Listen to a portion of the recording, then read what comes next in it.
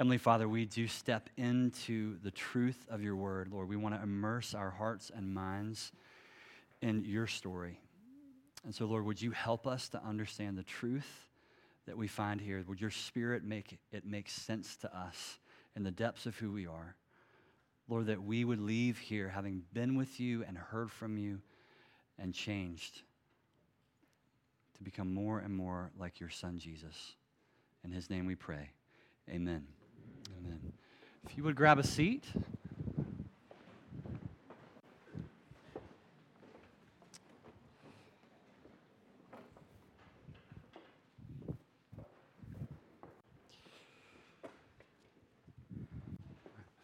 So typically, we would have a sermon here, and we're going to have a sermon of sorts in this spot.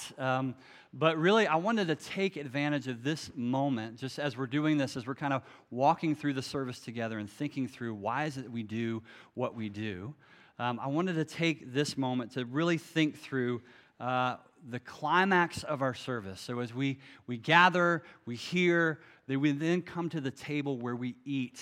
We come to the Lord's table where we eat this meal together before we are sent back out into the world. And so I want to talk about that movement of eating together as the family of God with God.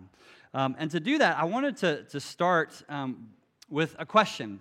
I want you to imagine a friend of yours who knows nothing about apostles asking you to send you a picture of your church or of your community.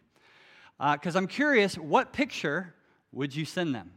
Or if you were going to post a picture that's like, man, this is apostles on Instagram, what picture would you post? What would you take a picture of that would kind of encapsulate that for you? So there's no wrong answer here, so just throw out some ideas. What would you take a picture of? Bunch of kids. Yeah, we love kids. We got lots of kids here. Makes you think of apostles. What else? The love, yeah, we had a big picnic. Yeah, love feast. If you're not familiar with that language, it's from the early church. We didn't do anything weird or, So I know that can, like, why do we come this Sunday is what you're asking. No. So we love to gather and be together and share a meal. What else? Yeah, I love the picture of Owen eating the popsicle. Just a picture of joy and life together and family. You might take a picture of the building, right? You're like, oh, this is what's Apostle? Oh, here's where we meet. You might take a picture of that. You might take a picture of us gathered worship in this room. Maybe you could stand in the back and just capture that one of those moments where we're just praising God together. There might be a picture of you gathering during the week with your life group. Might be those kinds of images that come to mind. Shared life, shared worship. What's interesting is in the early church, we have, obviously no Instagram, but there was a picture that was captured in the early church, and this is it, of the church. So I just want to look at this. What this is called it's called the Fractio Panis fresco. And so this was painted on the wall of a catacomb in ancient Rome. And I just want us to look at this picture real quick. And I want you, and kids, you guys can help with this. You can describe what you see in this picture. I know it's a little bit faded and it's hard to see. But what do you see? Just call out some stuff. What do you see? People. Yep, so there's people there. There's about 7 people. What are they doing? Yeah, how do you know they're eating? They're sitting at a table. Yeah, can you guys make that out? There's a table kind of in front of them. What's on the table? Can you see? Yeah, there's food. So I have it on good authority from scholars that that's fish and bread. I don't know how you could tell, but they could tell. Fish and bread. There's also some kind of like flask off to the left. So you got wine in the picture. This is the earliest known picture. This is from the early second century. So within 100 years, probably, of Jesus' death, resurrection, and ascension. Right? This image, if you would ask a first century follower of Jesus, snap a picture of what you think of when you think of the church, it would have been this.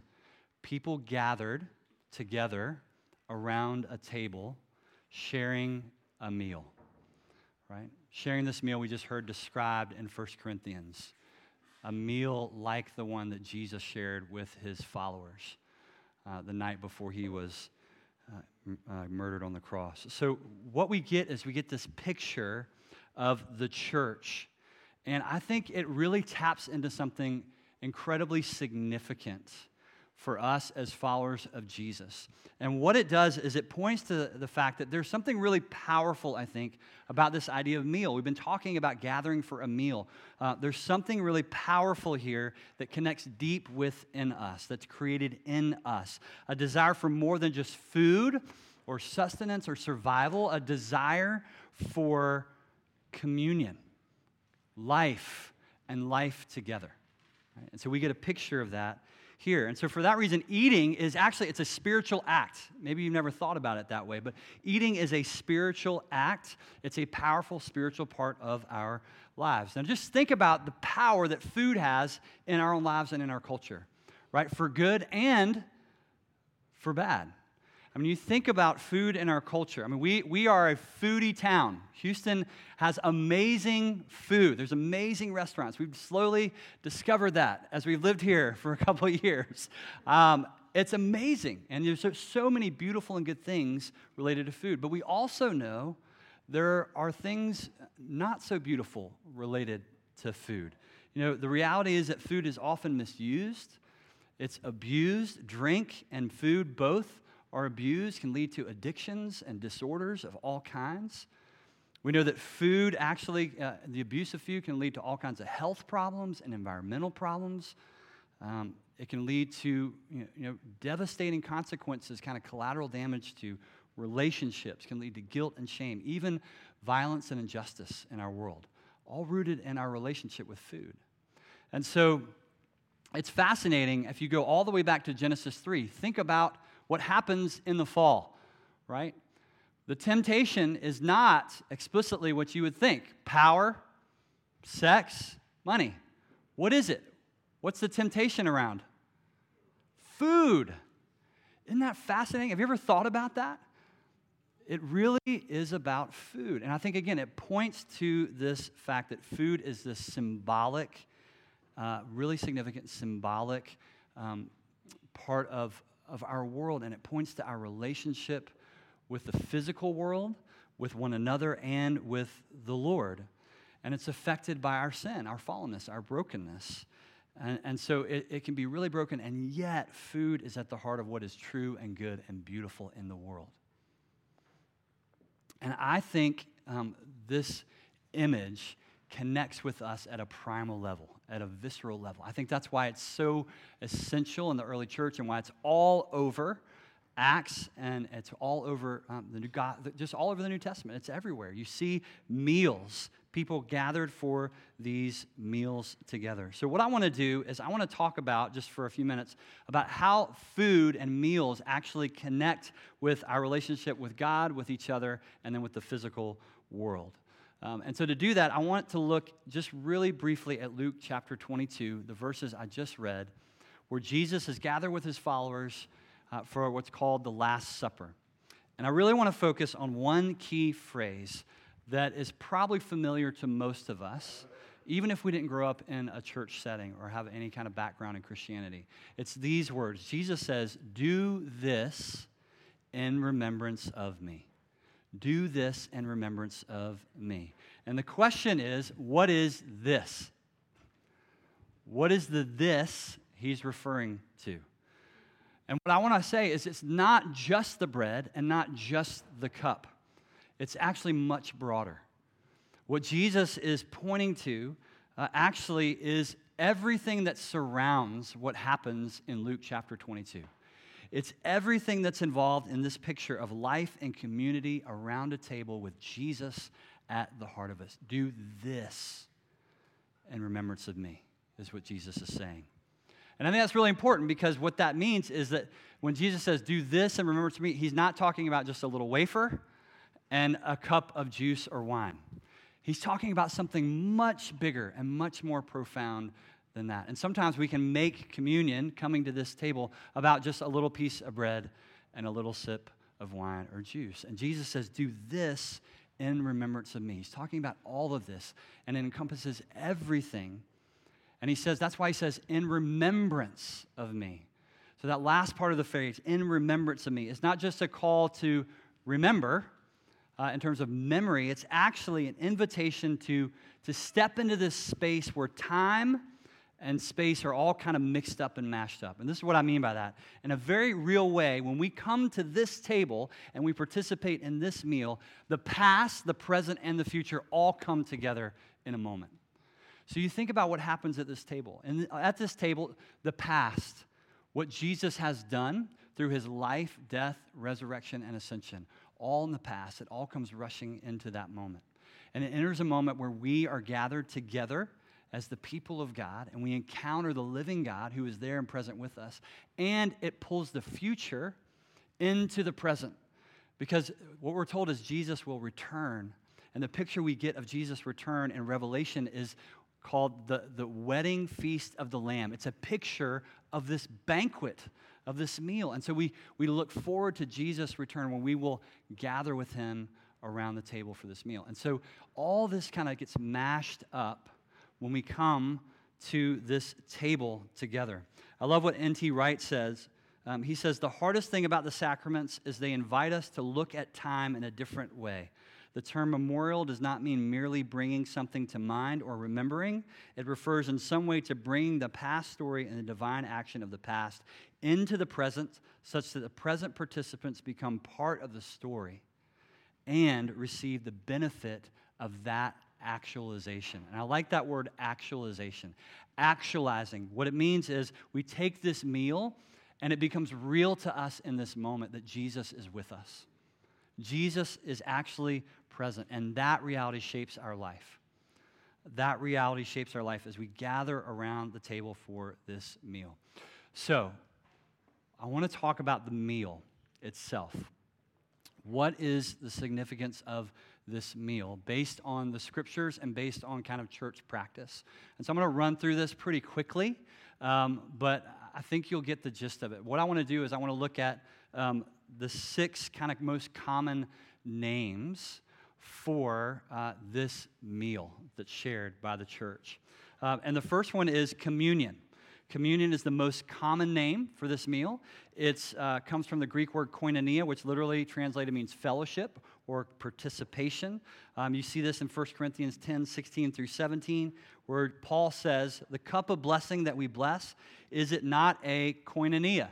Is it not a participation in the blood of Christ, he says. The bread that we break, is it not a koinonia?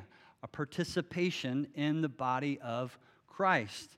Because there is one bread, we who are many are one body, for we all partake of the one bread. And so as Anglicans, we most often refer to this, or one of the common ways we refer to this, is Holy Communion. When we come together, we gather for Holy Communion. And we're getting at this idea of koinonia, that we come together at the table and we have community with each other around Jesus at the table. Jesus is really with us, is what we believe. He's actually here with us when we partake in this meal in a unique and powerful way. And then it reminds us that he is always with us, even when we leave this place. When we go through the ins and outs of our day, Jesus is present. And the other thing it does is it invites us to take that presence and press it into our other relationships. That we do this together. It's not just me and Jesus at the table, it's all of us. And so we are actually brought into presence together as a community. So that's why, for example, our life groups, why we want to be gathering for meals, because we believe something really powerful and beautiful and spiritual happens when we gather for meals. There's a level of connection and intimacy and relationship around the table. So communion's the first name. Second name is breaking of bread. In the scriptures, this appears a lot in Luke and Acts. The breaking of bread, Paul also refers to it in 1 Corinthians 10 and 11.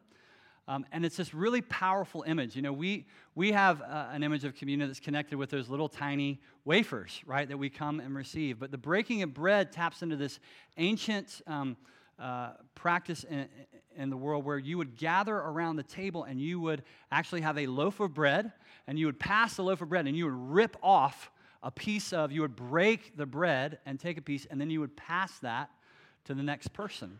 And so the imagery here is really powerful, but it's kind of lost on us because we have these cute little wafers that we use for communion. And so what that does is it points us to what Jesus actually did with his body, right? That Jesus' body was broken on the cross for our sake. And so when we talk about the breaking of bread, we're talking about receiving life through Jesus' sacrifice. In fact, every time we eat, think about this. Every time you eat, you are eating at the cost of something else, right? There's a sacrifice involved every time you eat something. A plant or an animal has to die so that you can live. In other words, it's built into the DNA of creation that our life depends on sacrifice of the other. And so that ultimately points us again and again to Jesus' sacrifice on the cross. And so you get this beautiful image of the bread being broken. The third is called the Eucharist. Most people, this was the most common name for this meal in the early church. And it's still the most common in the world today. The Eucharist. It comes from the Greek word for thanksgiving. And it points to that reality. When we come to this table, we come with gratitude because of what God has done for us in Jesus. Over and over again, gratitude is connected with this meal. We all remember as we come and share in this meal what we've received in Jesus and what he's done for us and what God's given to us. And so we respond with gratitude. Fourth is, Bonnie mentioned it a few minutes ago, the agape feast. The agape feast, the love feast, right? Is what, and don't picture, again, this is not 1960s Haight-Ashbury, Woodstock craziness. This is actually something really profound and beautiful that took place in the early church. Now, there's only one reference to it in the scripture, and it's in Jude 12. And the reference there points us to this idea that when people gathered for a meal, gathered to be the church, it wasn't like they did the church stuff and then they had a meal. No, gathering as a church was the meal. That was central and critical to what they were doing. It also highlights the fact that it was a celebration. It was a celebration marked by joy. All cultures use meals in connection with celebration, right? We know that. I mean, think about things like birthday parties and anniversaries and reunions, these huge important things that happen in our life, how connected they are to meals. And so part of being human is to celebrate, and food is connected to that. And I just want to stress that because I think it's so important. And I used to be this way. I used to come to communion and think I had to have like this somber attitude. Like it was really serious.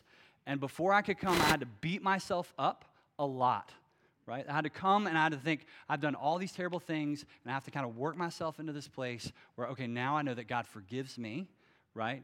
But I'm not totally sure. So as I come, I'm like, God, I'm so bad. I'm so wrong. There's something so wrong with me. And some of us have grown up in traditions that have taught us that this table is actually a table for some of us that brings up lots of guilt and shame. And that's not what this table is intended for. This table is a table of celebration. And there's a place of repentance, right, in our service. You think about our service, there's a moment that comes before the table. We confess our need for Jesus, but we receive forgiveness so that when we can come to this table, we come in joy. We come in joy to this table. I love what Philip Yancey wrote about this. Listen to this description of what it might be like if we really grabbed onto this idea that this is a move of joy and gratitude and celebration. He says this. He says, this table is different. It isn't where sinners find Christ, but where sons and daughters celebrate being found. Maybe someday, instead of solemnly making our ways to the table, we should dance for joy and laugh like people who no longer fear death. Maybe we should ask if anyone wants seconds. We should hold up our tiny cups as if to toast lost sinners found, dead brothers and sisters made alive. That is what this table is. It's a celebration of that reality. And so we come with joy, all right? So if this is Sunday, you're going to dance down the aisle, this is it, right? So dance to communion. But that's the image of celebration. Fifth, the Lord's Supper. The Lord's Supper. 1 Corinthians 11 says this, therefore, when you come together in one place, it is not to eat the Lord's Supper, Paul said. It's this name that was given to it in the early church. And it really picks up on this idea in Luke 22 of the Passover meal that was celebrated, which is a version of what's called a covenant meal. In the ancient world, when you made a commitment with someone else, a serious commitment, a covenant with them, what you would do is you would make a sacrifice and then you would share a meal together. And so this meal, this covenant meal, the Lord's Supper, it's about more than just eating and drinking together. It's actually a meal that's centered around Jesus and making a commitment to him and about his promises to us. So it's a covenant meal in that way. And so when we approach this meal, what it means is we come and we place our full trust in Jesus. It means that we leave behind, we set apart the way of life apart from him. We say, no, Lord, we don't want to walk in that way. We want to walk in your way of life. And we take up your cross and we want to live in obedience and faith. Would you give us your spirit and your strength to do that? Would you feed us at your table? And so there's a gravity and a seriousness to the Lord's Supper because we honor Jesus, who is our Savior and our Lord. That's why Paul says in 1 Corinthians 11, he says these words. I mean, this is hard to get your head around, but listen to what he says. He says, for he who eats and drinks in an unworthy manner, that is, who takes this lightly or is kind of cavalier or casual with this, whoever does that, they eat and they drink judgment on themselves, not discerning the Lord's body. For this reason, many are weak and sick among you, and many sleep. I mean, Paul literally is saying not taking this seriously has serious, not just spiritual, but physical consequences on us. And so there's a gravity to this as we come to the table. But it is the Lord's table. It's this relational, covenantal move that we make to recommit our lives and live in line with his way. And then the final one is the Mass. So this word, actually, this is a development that comes after Scripture. So this is not a picture that we get of this meal in the Scriptures. It comes later in the church, and it comes from the word missa, which is taken from the Latin Mass, which ends with a call to go out into the world.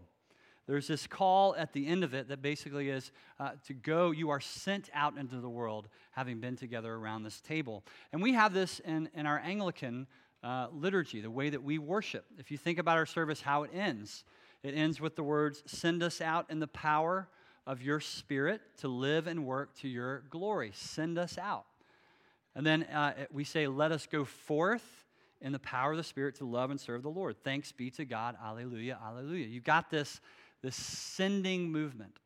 But part of what comes with the Mass is that the meal becomes a sacrament. And that word may be new to you. It's a word that we use in our tradition. And basically what it means is that it connects that there's a physical reality that's connected with the spiritual reality. That there's a physical, visible sign of an invisible spiritual reality. That's what a sacrament is. And in the Anglican practice, there are two sacraments. There's baptism, and then there's communion, the Lord's Supper. And as a sacrament, what that means is this meal then takes on greater significance in a symbolic way. So because we don't actually gather around a table, we're not going to come up here and have a meal, as it were. There was a move in the church away from that practice and towards this more symbolic practice where we take things like the little piece of bread and a little bit of wine to participate in this meal. Now, there's a lot of reasons that happened and developed over the history of the church. Some of them, I think, are good reasons. Some of them, I think, are not good reasons and unhelpful. We don't have time to unpack all of that, but if you have questions about that, maybe we can talk about that some other time. But I want us to focus on the fact that what's happened here, what's going on here is that it really centers, even the symbolic gesture, centers on a meal. 5 out of the 6 ways this was talked about, this table was talked about, it was an actual meal. An actual meal. And so I think this gives us a lot to think about and maybe some new things to think about when we come to this table. And so I want to give you, just to sum up what we've talked about, just think about these things as you come and receive communion today. Think about the fact that this is communion. It's about koinonia. It's about something we do with one another and with Jesus. This is where we break bread. We remember Jesus' sacrifice and our dependence on Christ and each other. This is the Eucharist. This is where we are reminded of all that God has done for us and we give thanks. This is the Lord's Supper. It's a covenant meal where we come to the Lord and we remember His promises to us and we make our commitment, renew our commitment to Him. And then finally, it's a sacrament. It's this physical sign of what is true so that we are reminded and strengthened in our faith and sent out from this meal to bear witness to who Jesus is in the world. So I just want to invite us to consider those things. And maybe some of that's new for you, or maybe there's one of those things that really stands out more to you and where you are in your journey with the Lord today. But I just want us to pray into that. So if you want to bow your head, we're just going to pray and ask the Lord to lead us as we come to this table together. Heavenly Father, we do thank you for the great gift of this meal. Lord, a meal that means so much to your church family through history. And Lord, we want to encounter you. And we don't fully understand it, but Lord, we know that somehow the table and this meal, the Lord's Supper, Lord, you've given this as a gift that invites us into your presence in a profound and supernatural way. We encounter you together. And so, Lord, would you, in the places where we need to see you in this table, Lord, would you open our eyes to that? Would you soften our hearts to that? Lord, would you bring us to a place where this is not something we come to taking it lightly or casually. But Lord, this is a gift, and it is something we celebrate and something we commit ourselves to because of who you are and what you've done for us. We pray that in Jesus' name. Amen.